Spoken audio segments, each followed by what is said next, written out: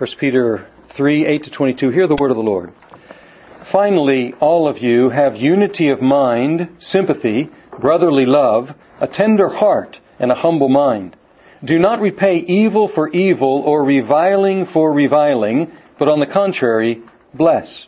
For to this you were called, that you may obtain a blessing. For whoever desires to love life and see good days, let him keep his tongue from evil and his lips from speaking deceit. Let him turn away from evil and do good. Let him seek peace and pursue it. For the eyes of the Lord are on the righteous, and his ears are open to their prayer. But the face of the Lord is against those who do evil. Now, who is there to harm you if you are zealous for what is good? But even if you should suffer for righteousness' sake, you will be blessed. Have no fear of them, nor be troubled. But in your hearts honor Christ the Lord as holy, always being prepared to make a defense to anyone who asks you for a reason for the hope that is in you. Yet do it with gentleness and respect, having a good conscience, so that when you are slandered, those who revile your good behavior in Christ may be put to shame. For it is better to suffer for doing good, if that should be God's will, than for doing evil. For Christ also suffered once for sins, the righteous for the unrighteous, that he might bring us to God, being put to death in the flesh, but made alive in the Spirit, in which he went and proclaimed to the spirits in prison, because they formerly did not obey, when God's patience waited in the days of Noah, while the ark was being prepared, in which a few, that is, 8 persons, were brought safely through water. Baptism, which corresponds to this, now saves you, not as a removal of dirt from the body, but as an appeal to God for a good conscience, through the resurrection of Jesus Christ, who has gone into heaven and is at the right hand of God, with angels, authorities, and powers having been subjected to him. Let's pray. And now may the words of my mouth and the meditations of our hearts be acceptable in your sight, O God, our rock and our Redeemer. Amen.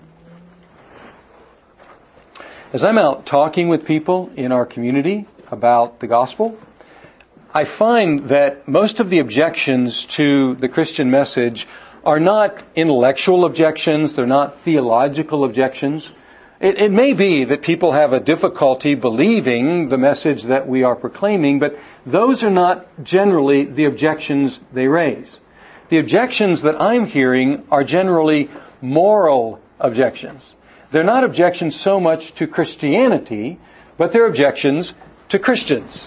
They're objections to how Christians have misbehaved. Now, when religious leaders misbehave, it always makes for good news, doesn't it? The news love to present times when people are preaching one thing but practicing another. We've had a counterexample to that in this last week, haven't we? With Billy Graham's death, it's been interesting to note how people are kind of falling over themselves in the media and everywhere else to say nice things about Billy Graham. And some of those have tried to dig up some things about Billy Graham, but they've had to go back decades, and when they've discovered things, Billy Graham already admitted these things and made amends for them decades ago, and they've been long forgotten. It seems to me that among believers, but also among unbelievers, there is a desire to see people who really do practice what they preach. There is a fascination with somebody like Billy Graham, though not perfect by any means, but who over a long life, 99 years of life and many years of ministry, he was consistent in his lifestyle with the message that he preached. And there's a fascination, even a longing for that kind of person. There's a power there in this combination of proclaiming with one's mouth and living with one's life the same thing. And that's really the call of 1 Peter. If we could sum it up in a nutshell, what is Peter calling us to do? It's that. It's to preach and it is to practice what we preach. And we've seen that a number of times, and he continues talking about righteous conduct And then he talks about righteous conduct. He describes it in verses 8 to 12, and then in verses 13 to 17, he talks about, well, what if we conduct ourselves righteously, but we suffer for it? And so he talks about righteous suffering as well. So look at verse 8. He says, finally, so here he's summing things up. He says, all of you, he describes 5 things here. He says, have unity of mind, sympathy, brotherly love, a tender heart, and a humble mind. So he describes 5 things, the first 2 of which describe unity. The first word is something like same-mindedness, be of the same mind, be like-minded. And then the second one is same-feelingness. It's having sympathy, having the same sort of passions. So it's unity of mind, unity of purpose, and unity of passion as well. That's a good description of the kind of unity that we should have as Christians. And by the way, when a group begins to have outside pressure, as the Christians were receiving here in the time of 1 Peter, there's a tendency for unity to break down. When outside pressure is applied, sometimes groups begin to fight with each other. And Peter is trying to head that off and saying, listen, although there's pressure coming from outside, you need to have unity of purpose and you have unity of passion as well. And how are you going to do that? Well, then he gives 3 more words that explain to us how we're going to stay unified. He says, through brotherly love, the word Philadelphia, loving each other as brothers and sisters. The next word is a tender heart, a good heart towards one another, a good disposition towards one another. And then the 5th one, and the 5th one would really stand out. Because up to this point, if a Roman were reading this letter, they would say, oh yes, those are all good qualities, we recognize those, you Christians are saying just what we're saying. And then he adds the last one, a humble mind. A humble mind, a lowly mind, thinking more of other people than we think about ourselves. And that would have been a despised quality among the Romans. That would have been the last thing they wanted to have. But if we're going to have unity, Peter says, we need to give preference to one another in the way we think about each other, elevating them and reducing ourselves and our own importance. So that's righteous conduct expressed in unity, but there's also righteous conduct, as he goes on to say, expressed in what we could call grace under fire. Grace under fire. He says in verse 9, do not repay evil for evil, or reviling for reviling, or insult for insult. So if somebody does evil to you, if somebody insults you, he says, don't pay them back with the same coin. But on the contrary, bless.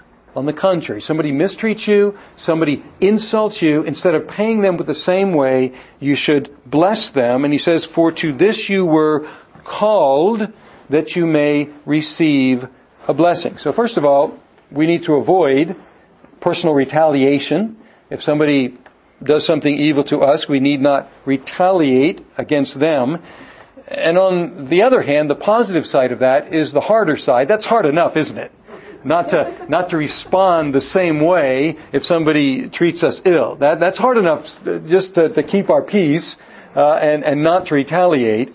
But he takes it beyond that. He says not only should we not retaliate, but we should actually seek out the opportunity to do that person good, to bless that person. We might think, well, all I'm going to do is I'm going to stay away from that person. I'm going to avoid that person. I'm going to try to keep my distance so I don't get hurt again and so there's no problem. But Peter says, no, it's actually going farther. It's actually seeking that person out in order to bless that person, in order to favor that person, in order to do that person good. I read an example recently about someone who did that, a Christian. Soldiers are trained to do what? Among other things, but basically we think about soldiers are trained to do what? To fight, right? That's why we have soldiers. Well, this is a real story I read about a Christian soldier. And in his barracks, in the evening, when he had some free time, he would get out his Bible and he would read some scripture and he would have some prayer time. Now, he wasn't able to do this very privately because he was in the close quarters of the barracks. And there was another soldier, a fellow soldier, who took it upon himself to abuse him whenever he would do that. To insult him, to criticize him, to harass him, to do anything he could to make his life difficult. And one day, when this soldier was there reading his Bible and having his devotional time, the other soldier stepped it up a little bit and took his muddy boots and hurled them at the Christian soldier. Now, soldier, remember, soldiers are trained to do what? Think about this. You have a soldier trained to fight, taunting and then hurling his boots, muddy boots, at another soldier. What would be the expected outcome of that sort of an arrangement? Obviously, a brawl, right? You would think that a fight would break out. But the Christian didn't respond. But then the next day, the soldier who had hurled his boots found his boots. And he found his boots placed beside his bed, and they had been scrubbed and they had been shined. Now, as far as I read the story, the owner of the boots did not become a Christian. That would have been the great end of the story, right? But others in that platoon did, as they watched this Christian not only not retaliate, but also to bless the person who was persecuting him. Now, this is so unnatural to how we normally are seem to be wired to respond, and it is so radically Christian as a response that we need special encouragement to be able to do this. Okay? And Peter gives that to us. Peter gives that to us. If you look at verse 9, he says, the first encouragement is this. This is your calling as Christians. This is your calling. To this you were called. And we also can go back and find that, in fact, Jesus called us to do this. If you look at page 955, Luke chapter 6, 955 in the Bibles that are available to you, Luke chapter 6, verses 27 and 28, we find that Jesus called us to do this.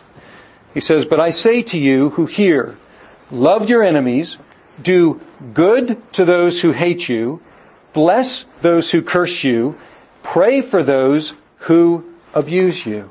So Peter is not making something new up.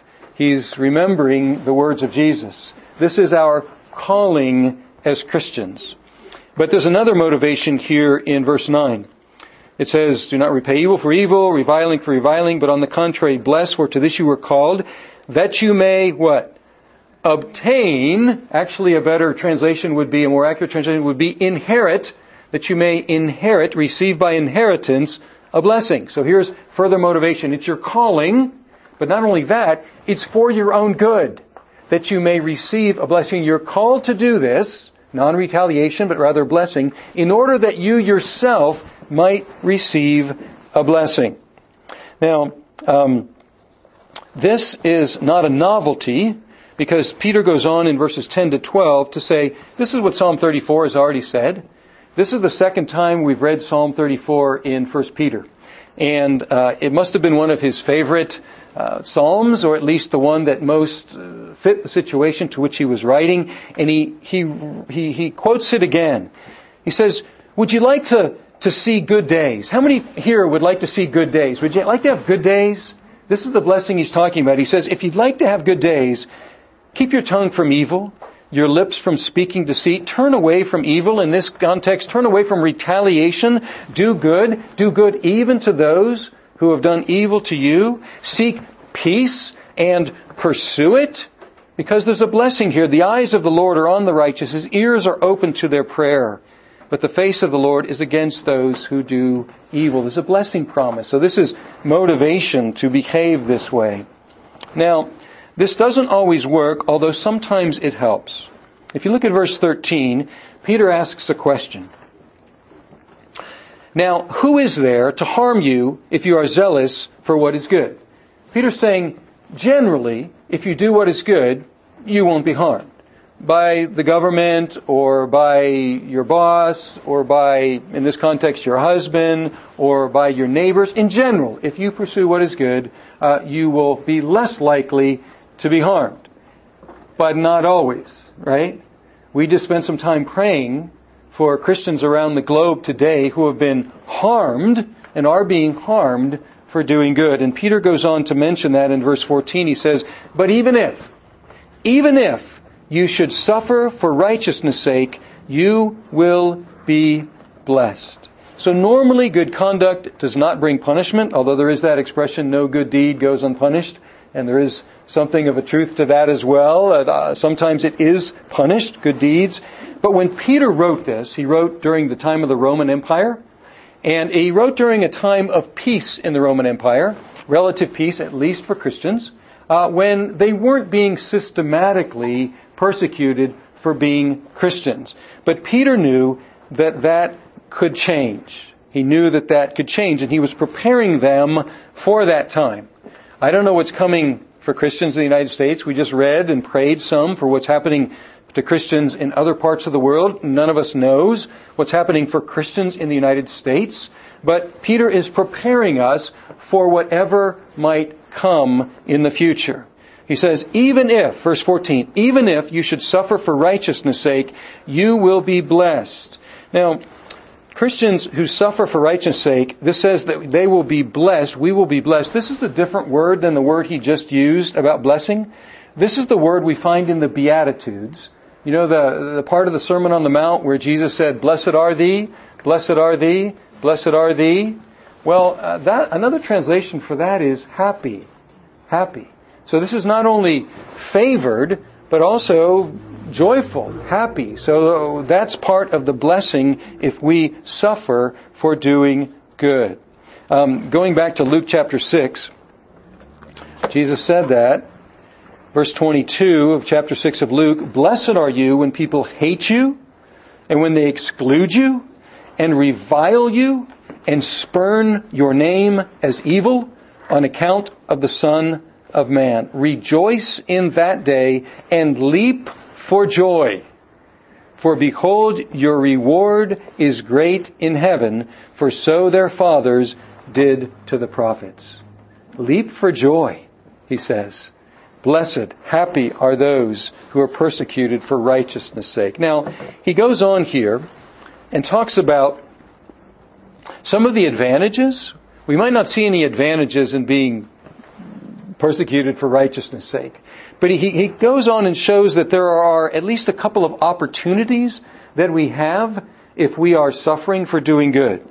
If you look at verse 15, or actually the end of 14, he says, have no fear of them, nor be troubled, but in your hearts honor Christ the Lord as holy.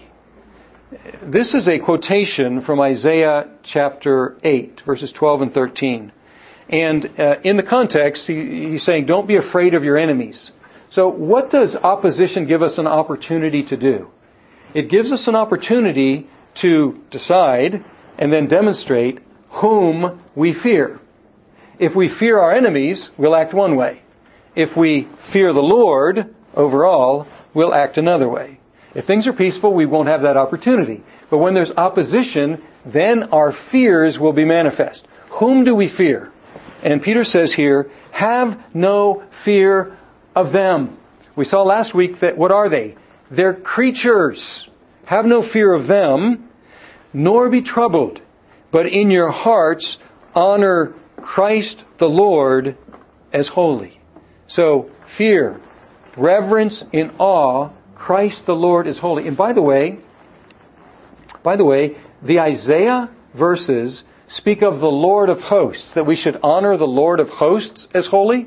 And here Peter, with all naturalness, says, quoting that verse from Isaiah, he says, honor Christ the Lord as holy, substituting Christ the Lord in the place of the Lord of hosts. So, someone may not believe that Jesus is actually God in human flesh, but it's impossible to deny that the New Testament believes that. And here's a very clear verse that puts forth Jesus Christ in the place of the Lord of hosts. Now, the second opportunity we have when we receive opposition, when we receive unjust suffering, is we have an opportunity to explain our faith to others. And this might be counterintuitive. It might be counterintuitive not to fear those who want to do us harm. And it also may be counterintuitive to proclaim the gospel when people are trying to do us harm. Why? Because the tendency might be, if people are beginning to oppose us, the tendency might be to do what? To circle the wagons, to shut up, to pull into ourselves, not to make waves, try to fit in so that we don't get more opposition. But Peter says, on the contrary, this is an opportunity for you. Back to verse 15. But in your hearts, honor Christ the Lord as holy, always being prepared to make a defense to anyone who asks you for a reason for the hope that is in you, yet do it with gentleness and respect. So be ready. If you have opposition, you should be ready for some questions. Now this is interesting, isn't it? Because it's saying you should be ready to answer those who ask you about the hope is in you. Why would they be asking us about the hope that is in us? Because of our conduct. If some other soldiers, let's say, are watching what happened there, and they see the Christian, and they see him reading his Bible, and then they see the boots flying, and then the Christian gets up and plasters the owner of the boots. Would anybody have had to say, why did you do that? No. Everybody knew why, and that's what most people would have done, right? There wouldn't be a need to ask why. But then the next day, when they see the shined boots there next to the bed, now there's a good reason to ask why, isn't there? Now there's a reason to say, why did you do that? After he treated you so vilely, why did you do that? So what does the Christian have? An opportunity to declare the hope that is in him. So this assumes that our lives, and this assumes that our response to those who mistreat us is so exemplary that it will demand an explanation, that people will want to know why we are behaving the way we are behaving.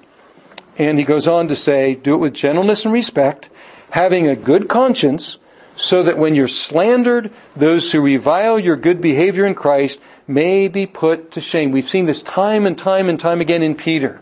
So that even if they're looking for a way to criticize you, even if they're reviling you, eventually they have to say, I was wrong. And they glorify God because of his work in you. Peter concludes this section by saying, if we're going to suffer, let's make sure that it's suffering for doing good, not for doing evil. If you suffer for doing evil, that's on you. I mean, that's what you should expect. Verse 17, it's better to suffer for doing good, if that should be God's will, than for doing evil. Now, this all leads up to kind of the crescendo of this text. And you'll see this throughout Peter. Because we're probably at this point saying, come on. I mean, this is superhuman. This is supernatural. This is beyond anything that we humans could come up with. This is not how I normally respond to insults. This is not normally how I respond to people mistreating me. Is this really realistic that a human could respond that way? And immediately he says, in fact it is, and in fact it happened. Because Christ also suffered once for sins. And this is how Peter does it. He shows the glory of Christian conduct, and then he takes us back to the source of that Christian conduct, which is Christ himself and what he has done for us. Christ also suffered once for sins, the righteous for the unrighteous, that he might bring us to God, being put to death in the flesh, but made alive in the Spirit. By the way, Peter told us to be prepared to explain the Christian message. And if you are sitting here saying, I really don't know how to explain the Christian message, just memorize verse 18 and you got it. This is one of the most concise, compact, and rich explanations of the work of Christ in all of Scripture. Because it tells us that Christ suffered how many times? He suffered once. And this contrasts with all the repeated sacrifices of the Old Testament. He suffered one time. It's sufficient. He suffered for what reason? He suffered for sins. He suffered as a substitute, as an offering for sins, a sacrifice for sins. And then he explains how that sacrifice works. It's the righteous for the unrighteous. Now, the word righteous is singular here, and it's masculine, and the word unrighteous is plural. So we could translate this, the righteous one in the place of the unrighteous ones. Who's the righteous one? Jesus. Who are the unrighteous ones? We are. And then he says, what's the purpose of all that? That he might bring us to God. Having been put to death in the flesh as a man, but made alive in the spirit, in the spiritual realm. There you have a summary of the gospel. So now you're ready. Go home and memorize verse 18. And the next time somebody asks you to give an answer for the hope that is in you, you'll have an answer. And the answer is this: Christ also suffered once for sins, the righteous one for the unrighteous ones, that he might bring us to God. That's the gospel message. That's the good news. That's the reason for the hope that is in us. And that's the reason for Christian conduct, even in the face of mistreatment. Now, verses 19 to 21 are some of the most difficult verses to interpret in the whole New Testament. Martin Luther said they were the most difficult ones. And some helpful scholar has calculated that there are, theoretically at least, 180 possible interpretations to these verses. So I thought what we do is just quickly run through those 180. What do you think? No, we're not going to do that. And I have to admit that I thought I had come to a conclusion about what these were saying. And then over this last week, I've had to change my mind, but I haven't changed my mind to something that I'm sure of yet. And so I'm not going to preach to you something I'm not sure about. What we're going to do is focus on what's clear in this text and why Noah. Why Noah? What's the situation? Why does he bring up Noah all of a sudden? And by the way, the various questions are, when did Christ preach? To whom did he preach? What did he preach? And those are the kind of questions that are debated about this section. Oh, and let me just say this, parenthetically, don't be alarmed by this. Don't be alarmed that there are 2 or 3 verses in the New Testament that are this difficult to understand, because they are exceptional. They are exceptional. The New Testament is understandable. The New Testament, it's not up for grabs about what it means. It is clear and it is understandable. These verses are difficult because we're not Peter's original readers. They would have been clear to them. They had information that we don't have. And that's why they're unclear to us, not because the Word of God is inherently unclear. But what can we say positively? What can we say about Noah? Well, Noah was in a situation like the original readers and the Christians in those days and Christians around the world in many places. And that was that he was a righteous man living out his faith, living out his godly conduct in a society that opposed him. And he was faithful in his day, and God saw him through and saved him. Even though he was a small minority, God saved him through those waters that condemned the rest of the world to destruction. And then he makes the similitude. Peter, he says, Noah passed through waters. We pass through waters as we're baptized as Christians. And that baptism points to that which is effective in our salvation, which is the resurrection of Jesus Christ in verse 21. Because only a few were saved in Noah's generation, they serve as an encouragement to Christians. An encouragement to Christians. We prayed for a young man today in a school who's being persecuted for his faith. Only 2 Christians in that whole school. Isn't that what it said? 2 Christians. Noah's an encouragement to that young man. There were only 8 in Noah's day, but God saw them through. And this is an encouragement whether we be a majority or a very, very small and troubled and persecuted minority. God will see us through the resurrection of Jesus Christ. Now, if you were to question my personal authority to talk to you about unjust suffering, you would be correct. Because I have experienced very little of it in my life, simply because of where I have lived geographically as a Christian. I have not been in a situation where I have been treated unjustly in any large degree because I am a Christian. And the slightness of whatever I may have suffered for being a Christian was magnified today as we read about some of those severely persecuted Christians around the world in these last months. However, I'm not the one writing this letter. Peter wrote this letter, and Peter knew about which he wrote. Peter, by this time, had already been beaten by the Jewish authorities. Peter had already been imprisoned by King Herod, and Peter knew that soon things could get worse after he wrote this letter. And indeed, things did get worse. This letter was written in the early 60s. In 64, a fire broke out in the city of Rome, and it destroyed like 70% of Rome. The emperor was Nero, and the chief historian of that time, who tells us about the events, Tacitus, reports to us that some suspicion was cast toward Nero that he had started the fire. And so Nero needed to cast the blame on someone. And so Nero found a convenient group, a group that didn't have political power or clout. And this group was the group called the Christians.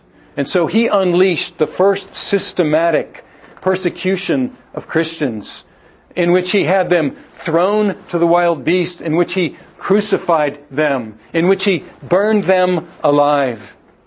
And also, according to the best traditions we have from Christian history, Peter was one of those who was crucified in that purge of Nero. But Peter, according to tradition, was crucified in a different way from everyone else, because he did not consider himself worthy to be crucified and to die in the same manner that his Lord had died for him. And so he politely requested that they crucify him upside down, so that he would not be ashamed and die in the same way that his Lord had done when he was so unworthy of that. So Peter knew about which he wrote, and he would soon know much more about it. Peter was a man who preached and who practiced what he preached. And through this man Peter, God calls us in our day, in whatever situation we find ourselves, to preach and also to practice what we preach. Let's pray.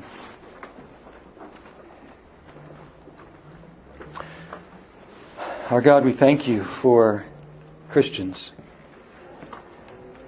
whose conduct is so exemplary, whose lives go with their speech so coherently that they compel people to ask, why?